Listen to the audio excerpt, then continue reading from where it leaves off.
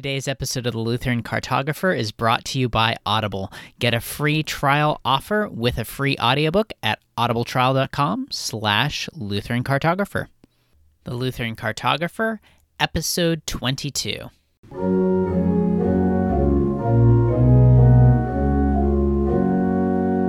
Welcome to The Lutheran Cartographer, the podcast where we explore what it's like to be Lutheran in different places.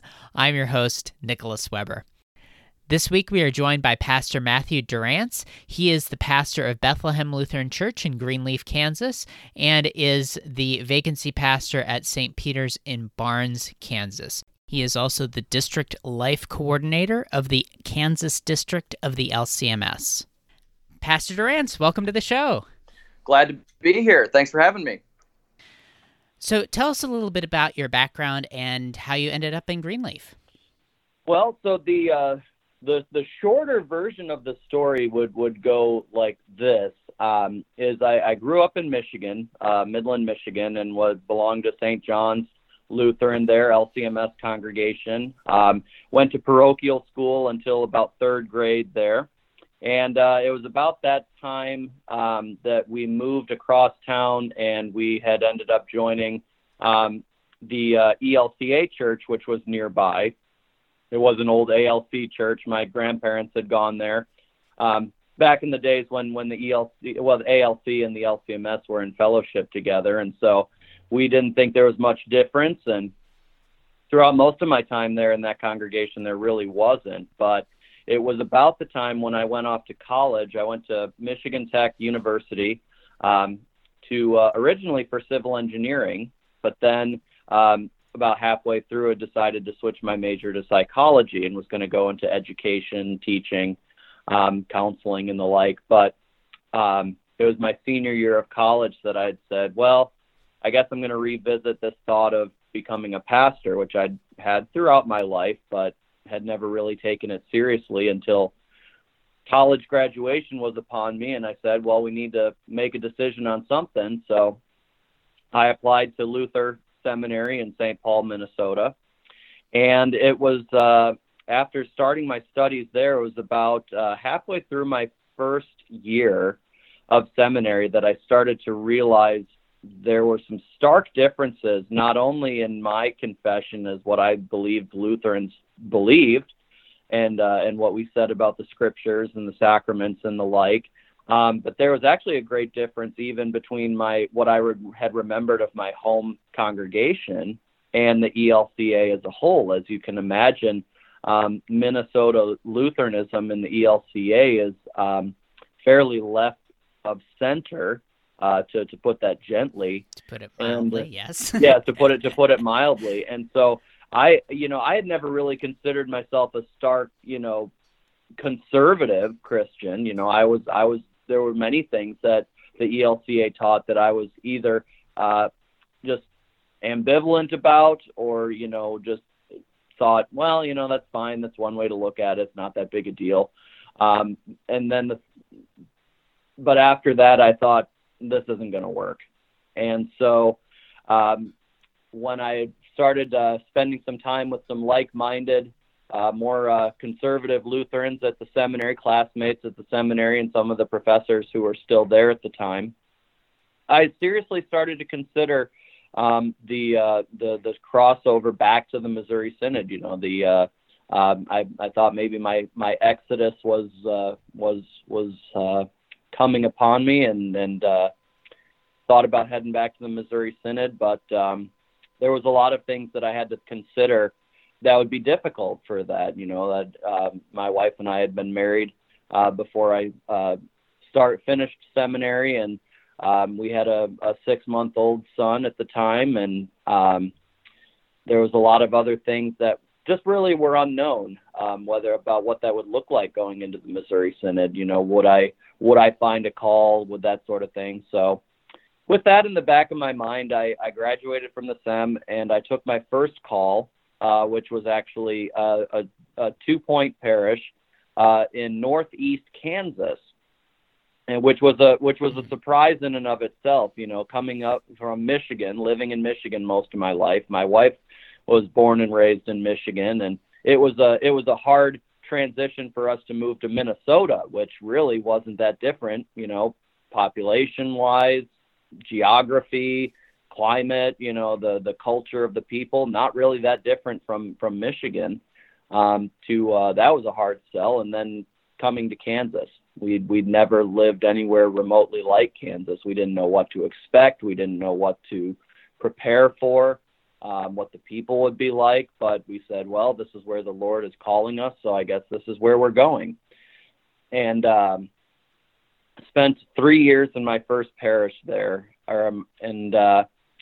It was about that time, about 2 years into my call there, that I had realized, well, this isn't going to last long. We need to make a decision, and that my wife and I both kind of came to the conclusion that coming back to the Missouri Synod was where we were to go. And so that was when I contacted Peter Lang, who at the time was the district president of Kansas here, and started conversing with him and said, hey, I'm looking to join the Missouri Synod. And so praise be to God, I went through the colloquy process, and in October of 2017, I was installed here at Bethlehem in Greenleaf, which is actually just about 50 miles southwest of my first call, the ELCA parishes that I served. And now, come to find out, we really enjoy Kansas. We've spent about 6 years now. We've lived in Kansas, and the people are wonderful. I actually do kind of appreciate having winter my entire life. I enjoy some of the warmer weather more often, and there's still good beer to drink and good food. I'm especially particular to the Kansas barbecue in Kansas City and the cuisine around here. So we're enjoying it quite a bit. And thanks be to God, I've enjoyed serving the people here at Bethlehem, and then also the people of St. Peter's Lutheran, which is a vacancy congregation I'm serving at the moment as well. I see. Yeah, that is wonderful. So tell us a little bit more then.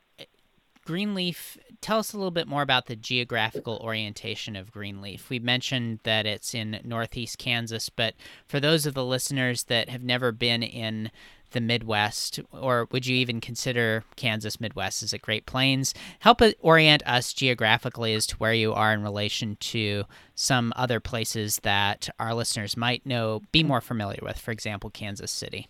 Certainly, yeah. So, and this was something that I actually had to figure out myself. One of the jokes that I kind of look back and say, wow, that was a really silly thing to say, was when we first came to my first parish, and I started talking with some of the people on the call committee and moving in to the parsonage. I had made the mistake of considering Kansas part of the South.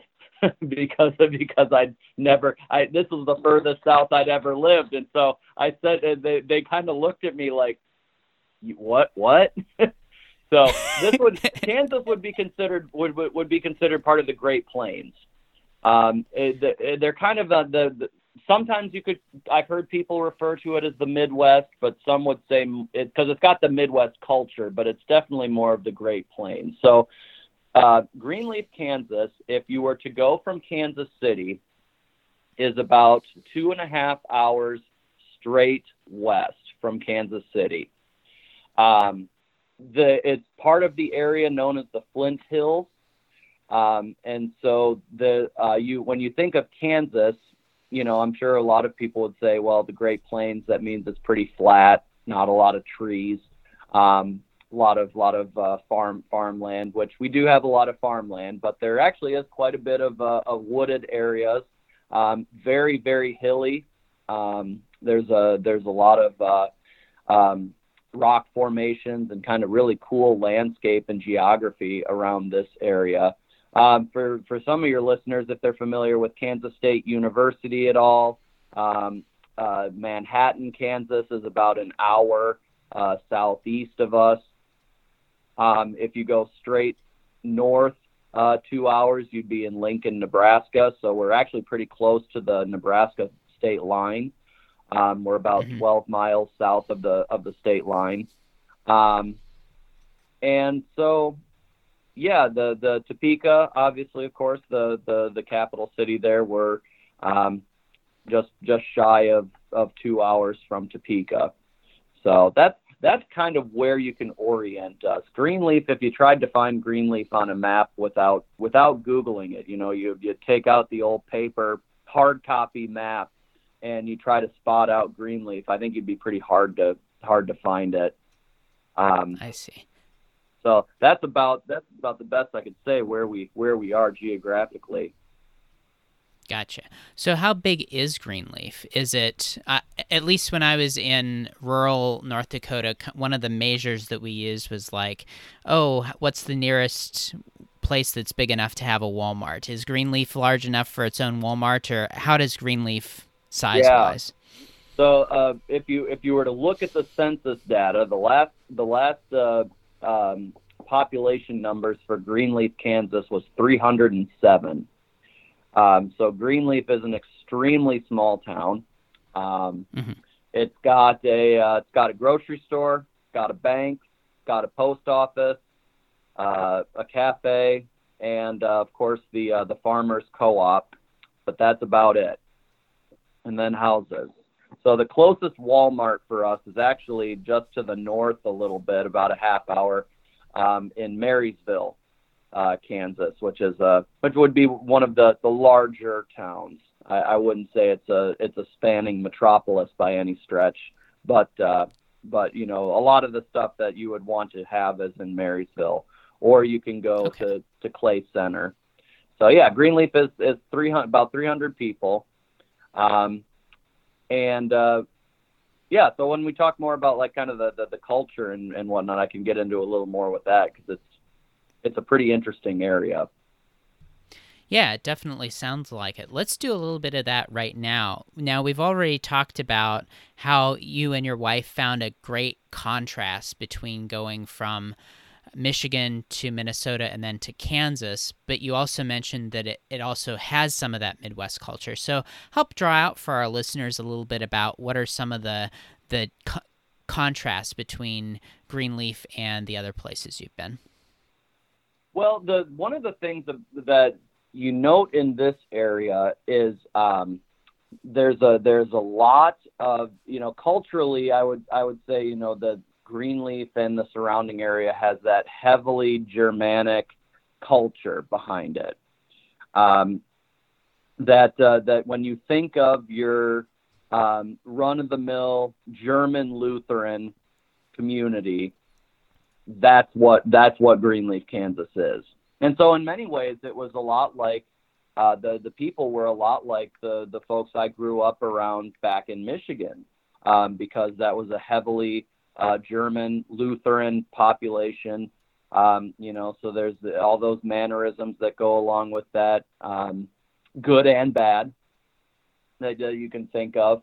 The community is a very family-oriented place that they really take care of their families, but they also take care of everybody in town. You think of what a place where you walk into the post office or you walk into the grocery store, and if you don't know everybody in the grocery store, then you've gone to the wrong place. Everybody, you can greet everybody on a first name basis around here. I mean, because of course, we're very a friendly group of people, but people are also, there's a lot of relations. You find out as you go along and you spend more time here, you say, oh, I never realized that so-and-so who worked at the post office was related to, the other person who runs the cafe, or, the person who operates the nursing home. They have family in that nursing home that they run and operate and that sort of thing. So there's a dedication in everybody's kind of view of what they're supposed to do in their vocation, and then also in how they treat one another, that it's a very warm, friendly community. Now, that being said, I mean, it does take a little while to get yourself brought into the community. I mean, if you're, such as myself, we don't have any family from here. we don't have any, real connections to the community other than, I was called as the pastor here, and we've only been here for just shy of 3 years. It does take some time to kind of get to know people and have them open up a little bit more. But, once you've spent some time here and you really show an appreciation to the community, they'll claim you as one of their own almost right away.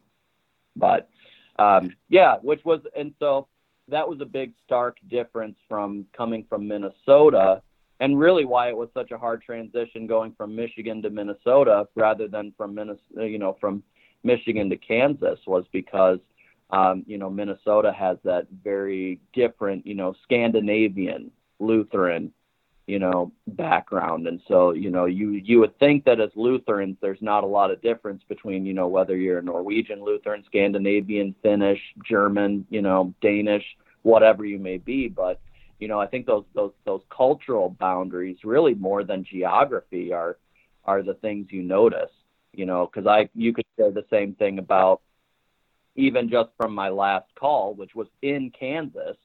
But my last church was a Swedish, Lutheran congregation, and coming from the Swedish Scandinavian background to the German background, that was a transition in and of itself, even though we only went, one county over. Yeah. So let's drill in a little bit more to this. I think that Germanic Scandinavian contrast is something that you know it when you see it and you kind of feel it a bit. How would you articulate it for those that haven't been in a German Lutheran church or a Scandinavian Lutheran church to understand that better? What some of those mannerisms or ways of being might be? Yeah. Well, and so that's a pretty difficult question, because you're right in what you said. You know it when you see it, but trying to articulate it would be, I need to try to formulate my words here and think about that. One of the things in right off the bat is just how they. When I'm thinking about the two parishes that I've served in my time as a pastor, and I think one of the main differences is that the German Lutherans are much more pragmatic in how they approach things.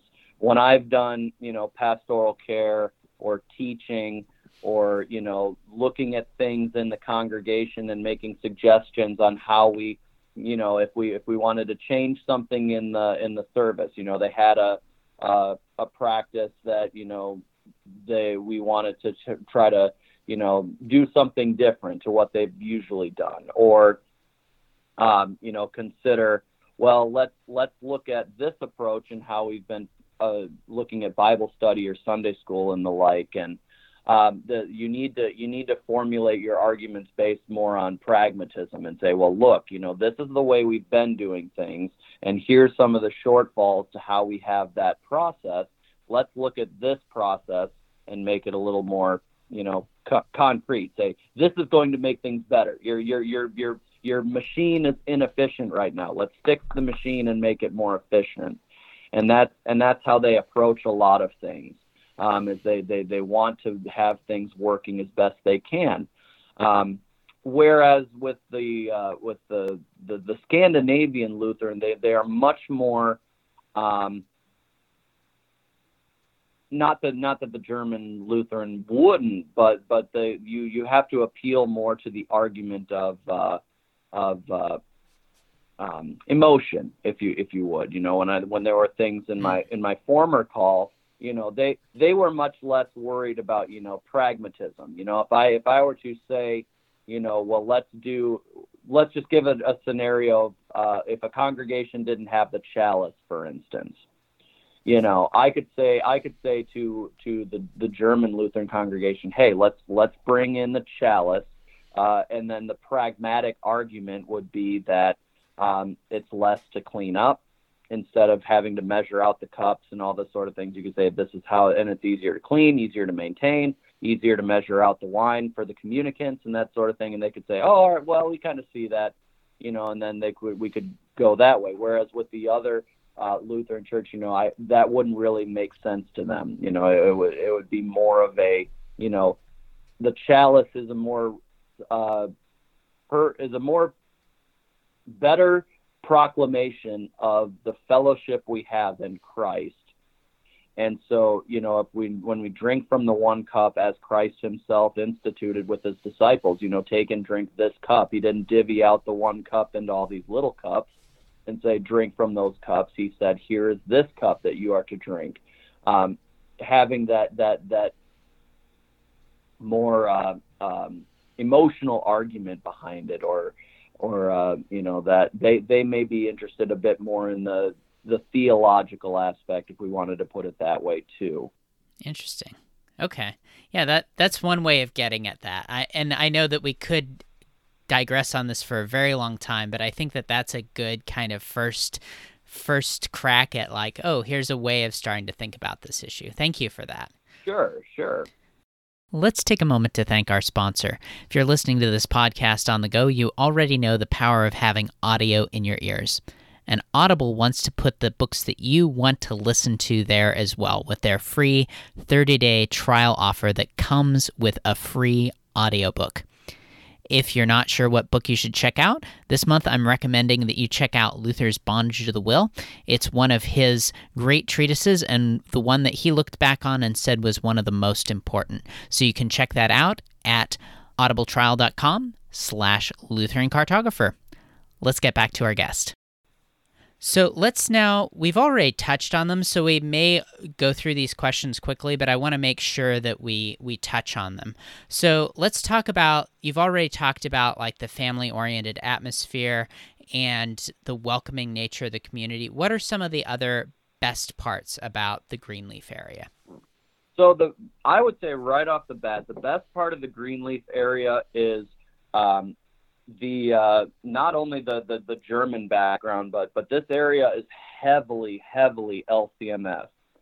To put it into perspective this way, so Greenleaf has a population of 307. My congregation, when we were having services before this coronavirus pandemic, we would average about 100 on a weekend. Now that's put into the perspective of Washington County, where Greenleaf is a part of, has a population of about 5,400 total, and there are 6 LCMS congregations in the county, and wow. and for me specifically, if you were to go, so the vacancy congregation I serve is about 13 miles to the east, and they average about 40 on a Sunday. If you go 6 miles to the west, you're going to get Zion Lutheran, and they have about 120 on a Sunday. You go 6 miles to the south, and you have St. John's and Palmer, which is the mother congregation in the area. They get about 150 on a Sunday. You go even further to the west, and you're going to get to Emmanuel Lutheran, which is about 80 to 90 on a Sunday. And then you go up about 12 miles to the north, and you're going to get Trinity Lutheran in Hanover, which has about 90 to 95 on a Sunday. So you've got these LCMS congregations within a very short distance of each other that have very strong, average attendances on Sunday. There's these are not, when you go out to western Kansas, closer towards Colorado, a lot of those churches are very spread out, and they usually only have about 30 as kind of a high water mark for them. Around here, we have all these congregations with, close to 100 people on Sunday morning. And so, we've got, but then in our circuit, and for those of you, I'm assuming the audience is mostly LCMS Lutheran, but if you're not, a circuit is, the gathering of congregations and pastors in a geographic area. And so our circuit, we actually have 2 parochial schools in our circuit, which is amazing because, again, the county size is not that big. But we have 2 very strong parochial schools in our circuit. And so that's the best thing about it is everyone here is to some degree or another Lutheran for the most part. I mean, there's a Catholic church here and there. There's a couple of ELCA churches, a couple of LCMC churches, offshoot Lutherans from the ELCA. But, maybe a Methodist church here or there, a Christian church. But for the most part, everybody here is Lutheran. And so the common battles that a pastor may have in terms of defending Lutheran doctrine, such as like the practice of closed communion or the practice of against syncretism, joint worship services, ecumenical services and that sort of thing. That's never a battle that we've ever had to have, because everybody here in the area, that's just what we do. And everybody knows that. And so that's not something that we had to stake our claim or plant our flag and say, this is how we do things here as Lutherans, because they've all grown up with that. And most of the generations in these congregations, they don't know anything but that's how we've always done things. Whereas, say if you go to North Dakota and there's not a lot of LCMS Lutherans, there's a lot of ELCA Lutherans up there. They have to defend themselves more often and say, well, no, we're not that kind of Lutheran. We practice this because that's who we are as Lutherans. Around here, everybody knows what we mean when we say Lutheran. Yeah. Okay. That makes sense. Yeah, those are some really good things. Now let's switch. What are some of the worst parts about the area, or the most challenging things about being in Greenleaf? Well, one of the most challenging things, of course, is you really are kind of, I'm not going to say out in the middle of nowhere, but you really are isolated in a lot of ways, because you have to travel such a great distance to go to, Walmart doesn't seem like that bad when you say, oh, it's only a half hour away. But if you need to get something immediately, and you just went to Walmart yesterday, you're not going to go back because that's another hour that you're going to have to spend to get there and back. You have to, the grocery store here in town, they close at 5:00, so if you don't think of it before 5, well, I guess you're not getting it unless you go to travel the length to get there. Culturally, as I said, that they are a very family, community-oriented group, but it really does take some skill and some time to really involve yourself into the community. And I know as when I came out here, we have, my wife and I, we have 3, children now under the age of 6. And one of the big things is, being out in the community, going out Friday night to see the local sporting events, or going to eat at the American Legion there in Lynn, or, any of the other places that a lot of your, members are going to be at. We just don't get out that much and go around to those places because, well, Friday's always been my time with my family. And so we don't spend much time. So it was hard for us to kind of get into the community, and especially not having any family around, it's hard when, something comes up. If one of our kids gets sick and we need to go to the doctor, then I stay with the other kids, and, we don't just have grandma or grandpa to call up and say, hey, can you come out here and watch our kids for a while? And, something came up, it really can set a wrench in our schedule for the day. But,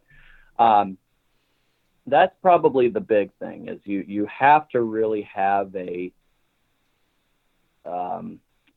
how can I say that? You really have to have a understanding of what it means to live in rural America. And if you grew up in the city or in the suburbs your whole life, like I did, and then coming out to the rural country, there is a pretty high learning curve there. So that's one thing that I would say. One of the challenges of being out here. That makes sense. All right. So then we've already talked about this a lot, and we are coming up to where we need to start asking some other questions. But I would ask you, Would you highlight for our listeners just one thing about that might surprise them or be an unexpectedly good thing about what it's like to raise a family there? First and foremost, this is it's a great place to raise kids because there are so many opportunities for kids to get involved with other kids outside of school. There's a lot of we do live in a small community, but there are a lot of opportunities in terms of like sports teams. There's basketball, there's baseball, there's all kinds of things going on. The kids can get involved. There's a 4-H chapter out here that's very strong. And again, as I said, in this community, you can guess that 9 out of 10 times the person that you meet is going to be of the same confession as you, Lutherans. And so even our parochial school and the public school have a strong working relationship with each other. And many of the people, if they don't attend the parochial school and they're in the public school, a lot of the teachers and staff and other students are still Lutheran. And so there's, as you had mentioned at the beginning of the program, you find yourself sort of being in a different world in being on the West Coast. You find that here we're isolated from a lot of the more secular or neo-pagan ideas that the world is sort of trying to impose upon our youth as Christians. And so there's not a lot of reprogramming that we have to do in our home because we know that most of the people who are teaching my children, they share the same confession I do. I mean, it seems kind of silly to say, but the only thing we have to worry about a lot of the times is there's the influence of Methodism and evangelicalism here, and so we have to fix that every once in a while. But if that's the worst we have to worry about, then this is a good place to be. Yes, that that sounds like a great problem to have. Yeah. All right. So now let's talk about what you would suggest our listeners check out if they happen to be in the area. Hidden gems or not so hidden gems, places to eat or things to do that you'd recommend. Certainly. Well, if you come out to Greenleaf in this area, one of the great things to see would be the Alcove Springs, which is it's a tourist area nearby over by Blue Rapids, and one of the claim to fames in this area is that the Pony Express had gone through this area, and so there's a lot of stops and kind of mile markers and things to see. That if you're a history buff, American history, this is a big place for the Pony Express there. So there's all kinds of places to see, mile markers and whatnot. There is, if you look at like cuisine and stuff, and if you go to Marysville, and even Clay Center, there's all kinds of different sorts of barbecue. You have to try the barbecue when you come out here. That's one of the big things. And then if you want to take the travel to Manhattan, they have a Discovery Center, the Flint Hills Discovery Center, where they have all kinds of things for kids. They have all kinds of history about the state of Kansas, sort of the frontier and how the Flint Hills are different than the rest of the state. And there's just all kinds of outdoor stuff to do. One of the big things around here is if you're a hunter, there's lots of turkey hunting, deer hunting. And of course, if you come to visit, anybody here they'll love to give you a ride in the truck, to go check cattle or, ride in the combine and that sort of stuff, and kind of get that sort of off the grid sort of thing would be a really interesting thing as well. But yeah, there's all kinds of things that are really, really something to see out here. We have the Washington County Historical Society out here to talk about a lot of the churches, because of course there's these small churches that they're not open anymore, but you can still see where they used to be. There's a lot of rich church history out here as well. So just to name a few things. That is fantastic. So as we start closing out the podcast, Pastor Durance, I want to ask you, for those that are thinking about, let's zoom out a little bit, for those that are thinking about, just in general, moving to a more rural location, especially with the coronavirus situation, a lot of people are thinking, I really should be somewhere more rural. Mm-hmm. What general advice, if people are thinking about moving to rural America, would you have for them? Well, I'll say right away, one of the things you have to be ready for is if you're an introverted person like me, you need to step out of your comfort zone, and you need to, be involved with the people in your community. There is a lot of pride in Greenleaf, in Lynn, in Palmer. There's a lot of pride from the people and where they're from. And so, one of the things that we did, foolishly, I would say, I guess, for myself, is when we first came out to Kansas and we came to Northeast Kansas to our first parish there, we were going to Manhattan every weekend because we wanted to go to the big grocery store and get our food there, and we wanted to go out to eat and do all the stuff that we used to do when we lived in the seminary in the Twin Cities. And even when we lived back in Michigan, my wife and I both came from fairly large suburban towns in Michigan. And so that was the one thing we were really involved in. And we didn't really go to, a lot of the community events at first. We didn't go to the local grocery store to get a lot of the stuff we needed to do. I mean, we did in a pinch if we had to, but we really were trying to hold on to that, suburban lifestyle of, well, we want to do this. We want to go to the big chain restaurants. We want to go to Target. We want to do all that kind of stuff. And we did that every weekend, and we were gone out of the community most of the time. And then when we came out here after spending some time in rural America, he said, we really did enjoy being part of, the community. So, for instance, last year, there's a large dairy company, Oldie Dairy, here in the area in our community.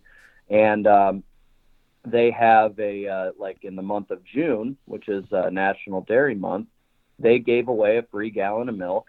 And they had a whole big thing at the dairy where you could see and look like, hey, have you ever wondered where your milk comes from? This is how it's done. They had games. They had a free lunch that they gave to the community. I mean, they just opened it up to everybody. You could come and grab a couple of hamburgers or hot dogs or whatever and, grab a free gallon of milk and then be on your way home. And there's a lot of things, especially in the time of this pandemic. The community's really been stepping up. Our local grocery store, Cromie's Market, has been doing a giveaway where they've been collecting donations from people, monetary donations, and they've been live streaming on Facebook, delivering a box of groceries to a family. The people here, they nominated a family. The owners of the grocery store packed up about $100 worth of groceries in a cardboard box, and they live streamed, driving to this family and presented them with a box of groceries. And so, that's still going on to the best of my knowledge.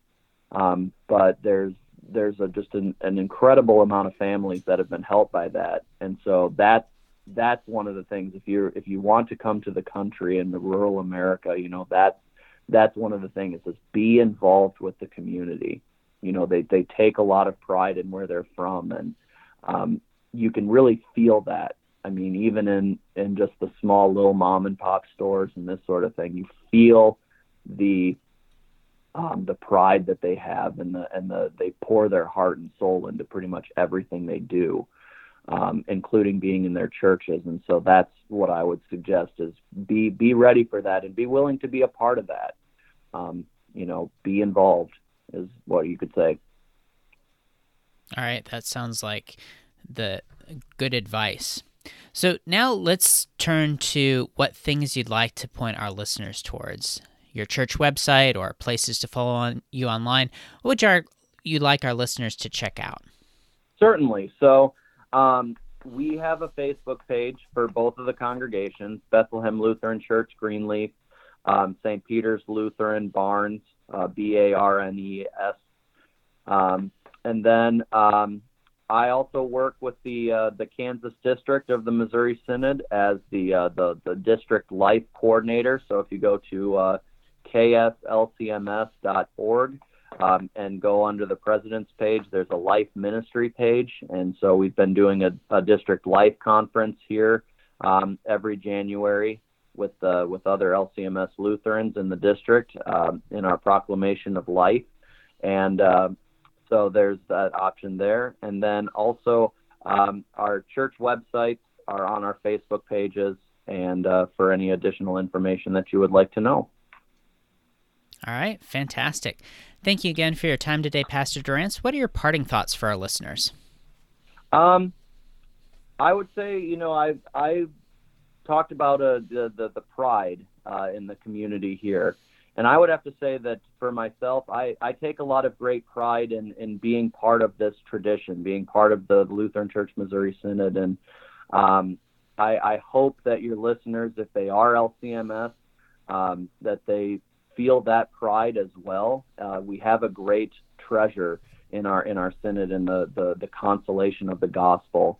And if you're just kind of tuning in and listening, check out your local LCMS parish and talk to that pastor and see, listen to them, because I think that we have a great treasure that we need to share with others. And if you've ever considered this church, please do so. We would love to have you. Absolutely. Thank you again. Godspeed. You're very welcome. Thank you. Thanks for listening to the Lutheran Cartographer. For more about the things that we talked about today, check out the show notes page at lutherancartographer.com/22 for all those great things that Pastor Durance told us about. Before you go, I want to encourage you to check out that Audible offer. You get to keep that free audiobook even if you decide not to continue with their service, but it's well worth checking out. That's at audibletrial.com/lutherancartographer. Be sure and subscribe to the show on iTunes and on Stitcher so you don't miss an episode. And while you're there, I'd really appreciate it if you'd leave me a rating and a review. That way more people can see the podcast. Thanks again for listening. I'm Nicholas Weber, and I'll talk to you soon.